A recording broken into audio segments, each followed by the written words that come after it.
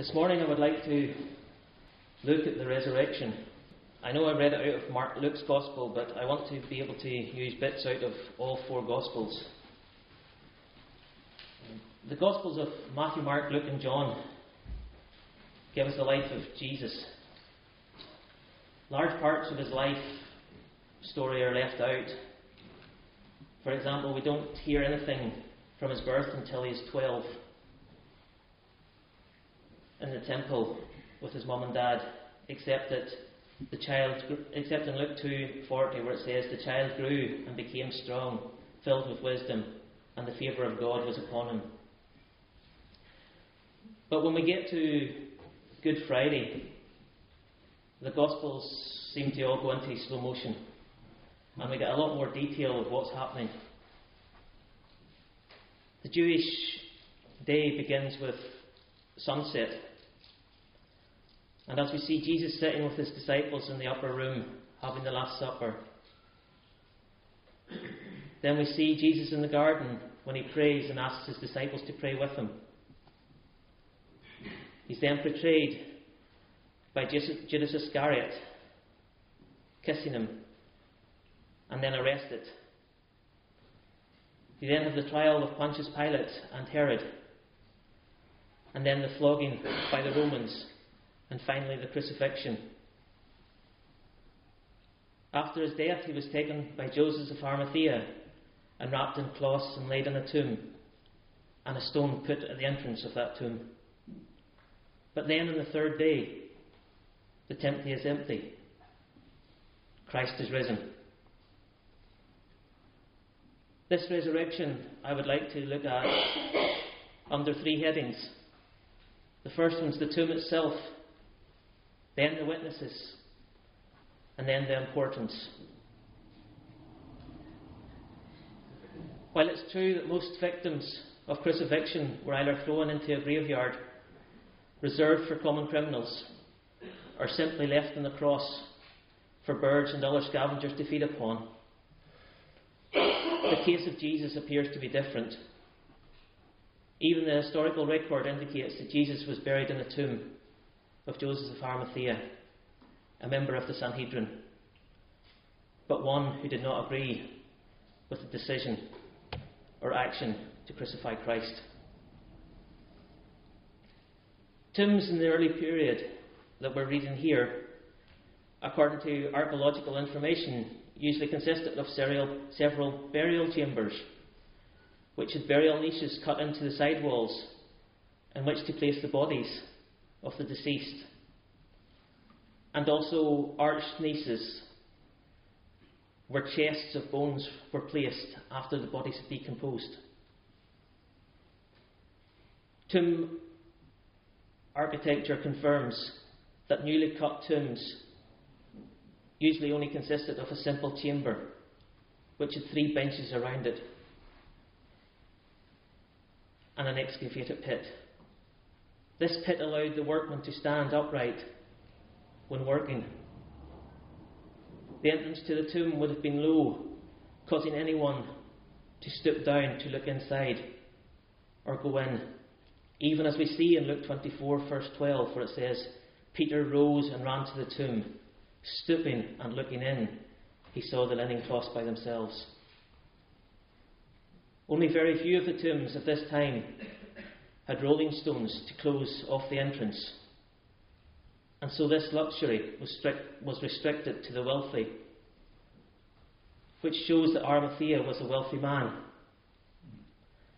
The stone we're talking about that was in front of the entrance would have been about 4.5 feet in diameter, or 1.4 metres, and so would have been rather heavy to move. The location of Jesus' tomb that we're seeing here would have been known to the early Christians and non-Christians alike, and so the Sanhedrin would certainly have known the location of Joseph's tomb, where Jesus was interred. But having looked at this tomb, would not the Jewish leaders have taken the short walk to the tomb to verify the resurrection? Also, would it not have been a motivating factor for the Sanhedrin to provide a corpse to put an end to the rumours of a resurrection, Jesus, once and for all? But yet they did not. Instead, they acknowledged the resurrection by claiming that the disciples had come and stolen the body.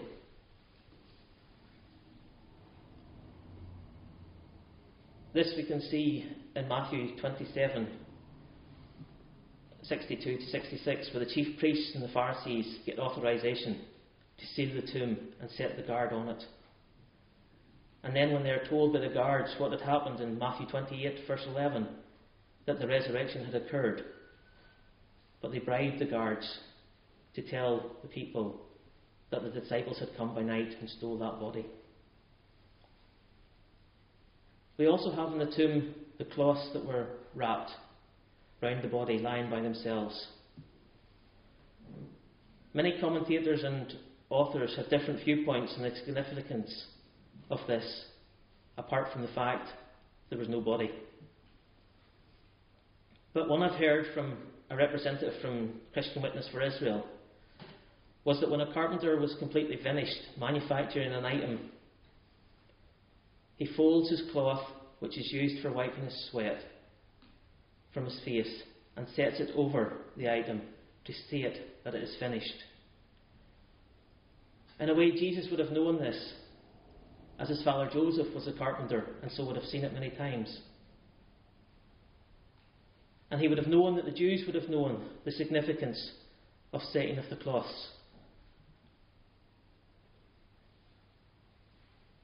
On the bench where he lay, as he is stating that it is completely finished and that he has conquered death, even death on the cross. Of course, there is more to the story than merely an empty tomb.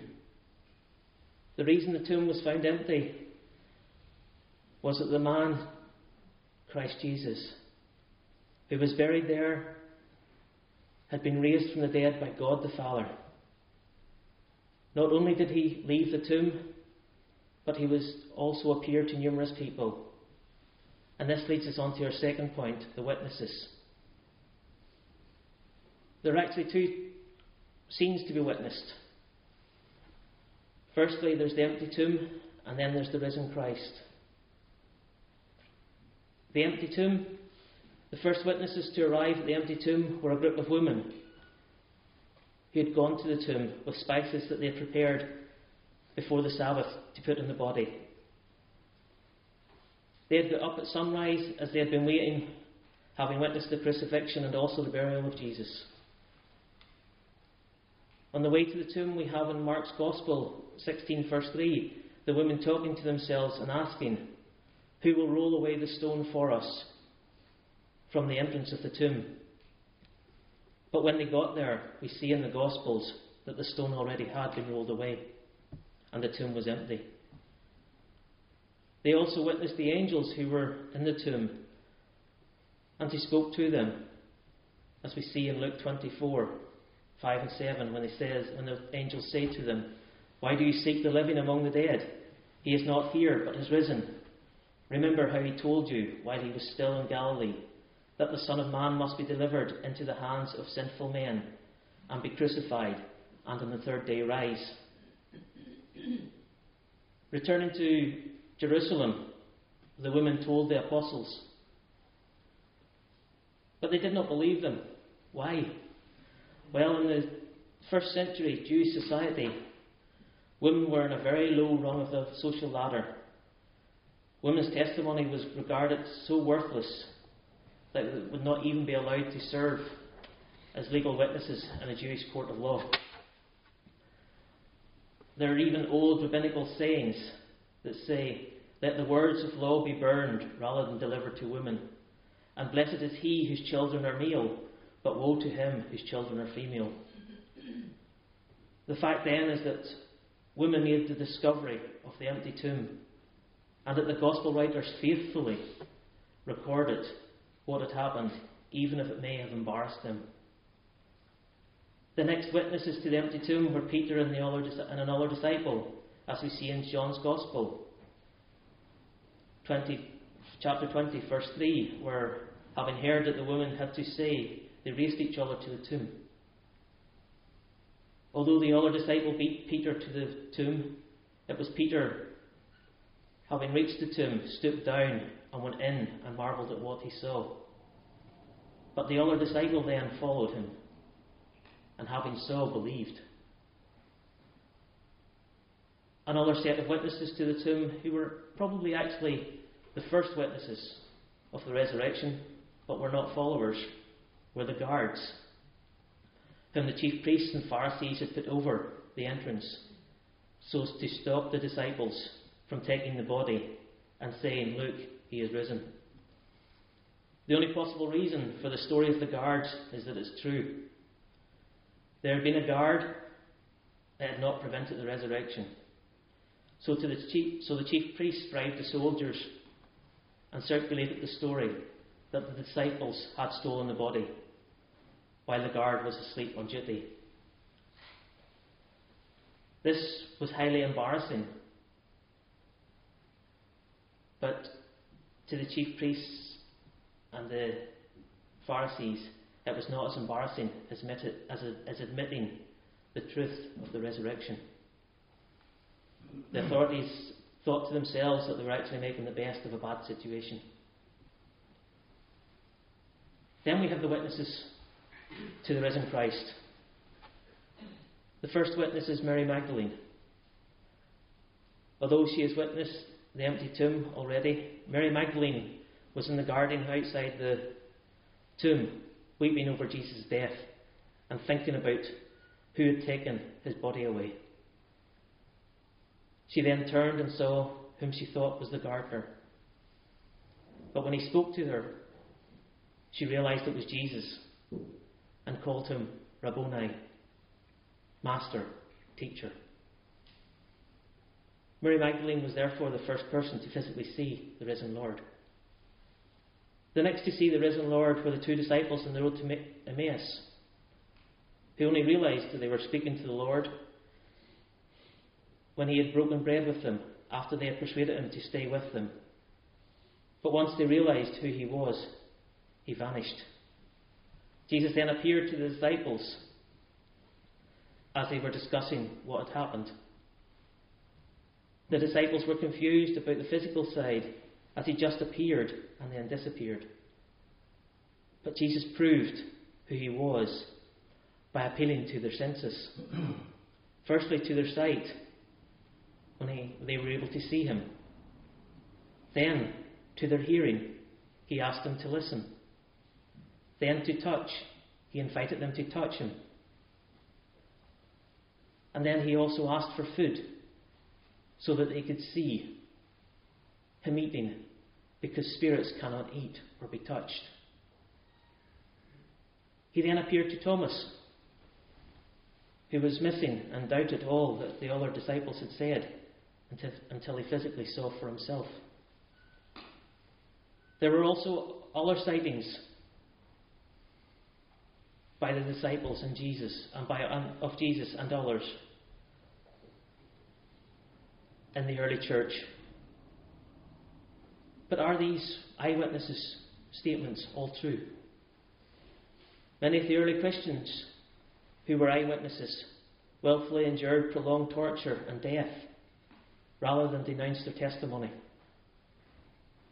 Why, if this was all a lie, would they all knowingly cling to such an unprofitable lie in the face of persecution, imprisonment, torture, and even death? Among the most professed eyewitnesses were the apostles. They collectively underwent an undeniable change,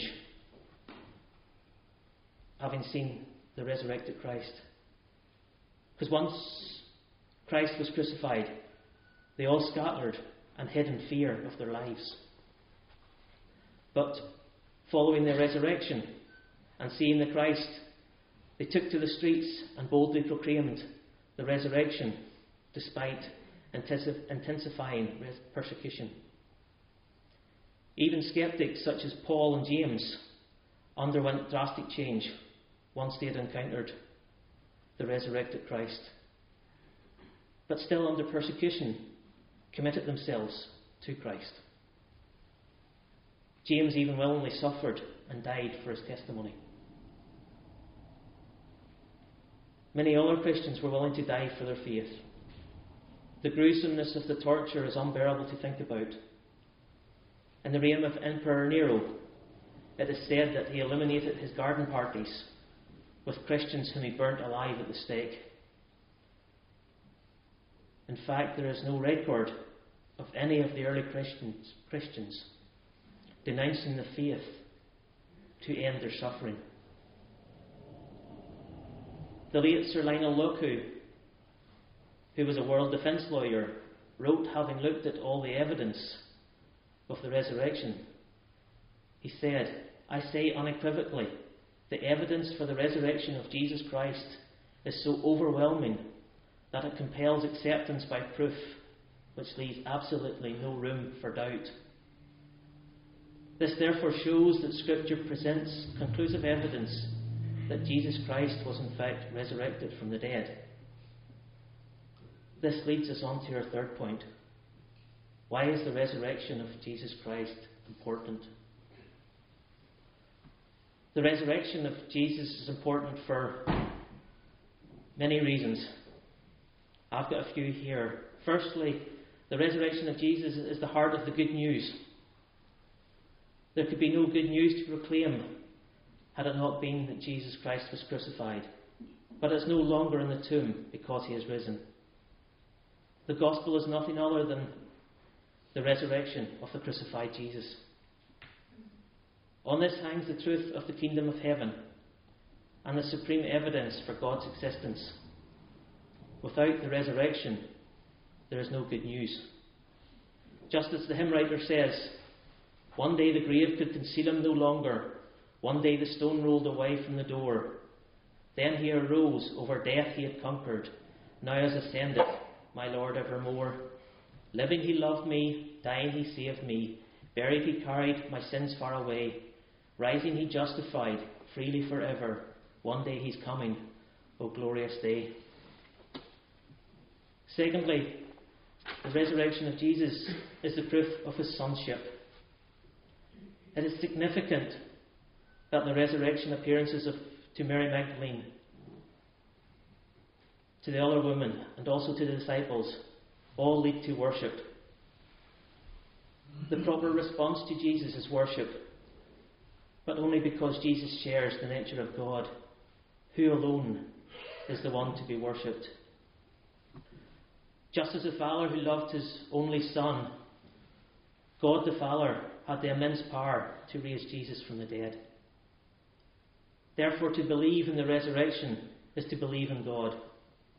If God exists, and if he created the universe and the power over it, he has power to raise the dead. If he does not have such power, he is not a God worthy of our faith and worship. Only he who created life can resurrect it after death. Only he can reverse the hideousness that is death itself. And only he can remove the sting that is death and the victory that is the grave.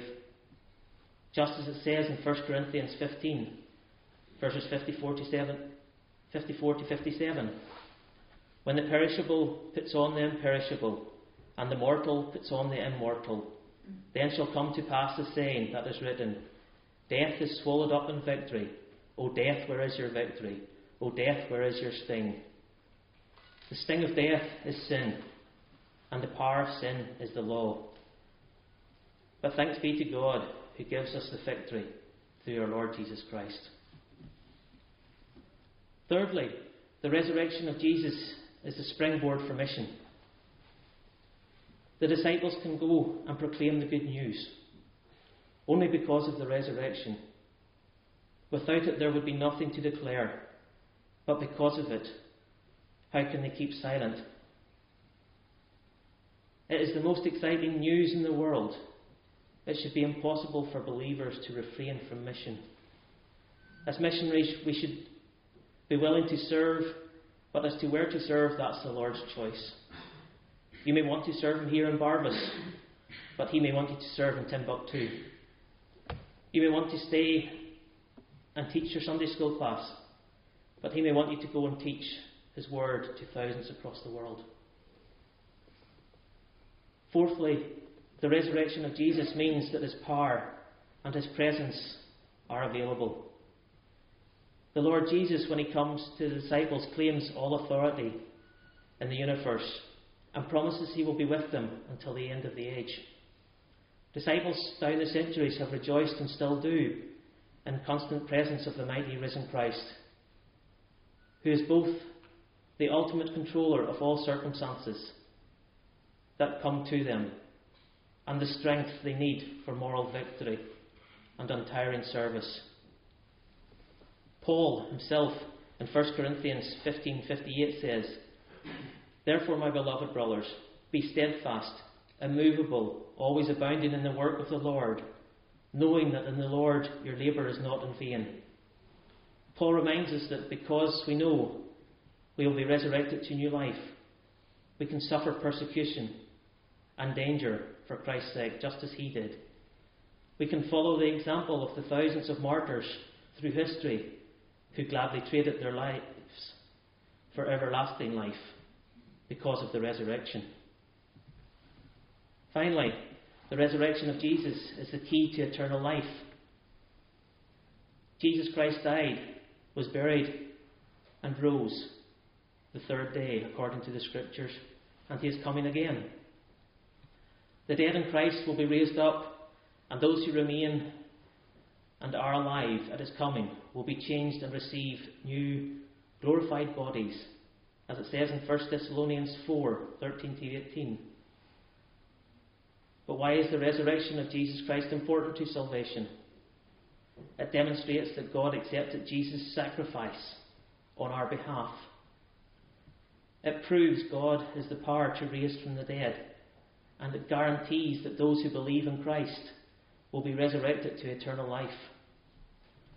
This can be seen in the Westminster Larger Catechism commentary by Johannes Vos, where he asks, having looked at the question, what is justification? He asks, what is the only ground of God's act of justification? And the answer given is, the only ground is the righteousness of Christ, his perfect obedience and full satisfaction, which God imputes or reckons to the credit of the sinner. Christ's sufferings and death on the cross cancel the guilt of our sins. The positive righteousness of Christ, by which he actively and perfectly obeyed the whole of God's law throughout his entire earthly life, is the ground or basis for God's accepting our persons as righteousness in his sight. Christ not only died for us, he also lived for us a life of perfect, total, blameless obedience to the whole law of God. And without this, no human being could possibly receive eternal life. So what does this all mean to us here? To us Christians, we should be rejoicing that Jesus Christ died and was resurrected, and the tomb is empty because we know that he has come and died, so as we can receive forgiveness for our sins, just as it says in Hebrews 9 verse 22, without the shedding of blood there is no forgiveness of sins. And that he has been resurrected so as there is new life, that of eternal life. And that he will one day return to take us to heaven. We should want to continually worship him as Mary and the disciples did when they saw him. It also reminds us as Christians that we cannot do anything, but it is all in the Lord's hands, and that we must have to do as he wishes us to do. As the hymn writer Augustus Toplady penned when he was writing the words of the hymn Rock of Ages in 1776, he wrote, "Not the labours of my hands can fulfil thy law's demands. Could my seal no respite know, could my tears forever flow, all for sin could not atone, thou must save and thou alone." Also as Christians, we should go out as missionaries into the world and spread the gospel as the Lord Jesus commanded his disciples. before he left them to go and sit at the Father's side, and not hide our light under a bushel. Let us be bold, be strong, for thy Lord, thy God, is with us. And let us go out and spread the good news. For those of you here who do not trust and believe in the Lord as your own and personal Saviour, I would encourage you to consider your life today. Whatever your age, whether young or old, look at the cross and look at the empty tomb. The Lord Jesus Christ was crucified, as we see from the writing about the cross.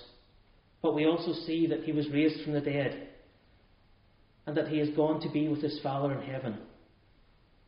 If you believe that he was crucified and was raised from the dead, then just put your trust in the Lord and ask for forgiveness. And quicker than a blink in the eye, you will be saved, as you don't have to do anything else. Just accept God's free grace, given through Christ's death on the cross. More words even penned in the hymn Rock of Ages are, nothing in my hand I bring, simply to thy cross I cling. Naked come to thee for dress, helpless look to thee for grace. Foul I to the fountains fly, wash me, Saviour, or I die. You do not need to know everything first. Simply cling to the cross and the word will be explained to you. The tomb is empty, so the Lord has risen and will help you. I'd like to share with you an illustration used by Charles Spurgeon at the end of one of his sermons. And he says, your condition is like that of a child in a burning house, who, having escaped to the edge of the window, hung on by the windowsill. The flames were pouring out of the window underneath, and the poor lad would soon be burnt, or falling would be dashed to pieces. He therefore held on with the clutch of death. He did not dare to relax his grasp until a strong man stood underneath and said, boy, drop, I'll catch you. Now it was no saving faith for the boy to believe that the man was strong. That was a good help toward faith. But he might have known that and yet have perished. It was faith when the boy let go and dropped down into his big friend's arms. There are you, sinner, clinging to your sins or to your good works. The Saviour cries, drop into my arms. It is not doing, it is leaving off doing. It is not working, it is trusting in that work which Jesus has already done. Trust, that is the word. Simple, solid, hearty, earnest trust. Trusting it will not take an hour to save you. The moment you trust, you are saved. You may have come in here as black as hell, but if you trust in Jesus, you are wholly forgiven. In an instant, swifter than a flash of lightning, the deed of grace is done. All I ask today is, are you leaving here this afternoon, trusting and believing in the Lord Jesus, who came to this world to be crucified and then to be raised? Or are you leaving just as the chief priests and Pharisees, who made excuses because they were embarrassed and so did not believe? Let us pray.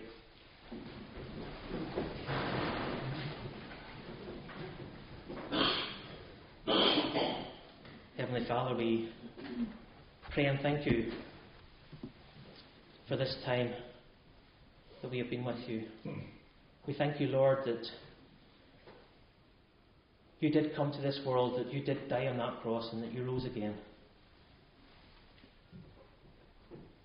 We thank you, Lord, that we can worship you. And we pray, Lord, that nothing that was said was untoward towards you. We pray, Lord, that your word will be encouragement to each one here. And we pray, Lord, this in your Son's name. Amen.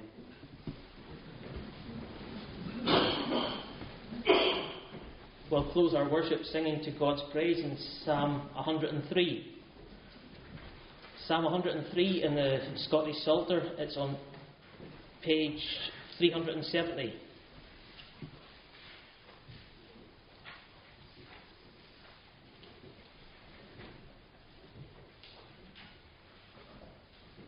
Psalm 103, and we'll sing from verse 13. Such pity as a father hath unto his children dear, like pity shows the father to such as worship him in fear. For he remembers we are dust, and he our frame well knows. Frail man, his days are like the grass, as flower in field he grows.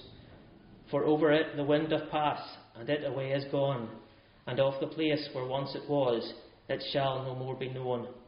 We'll sing verses 13 to 18 to God's praise. Such pity as a father hath.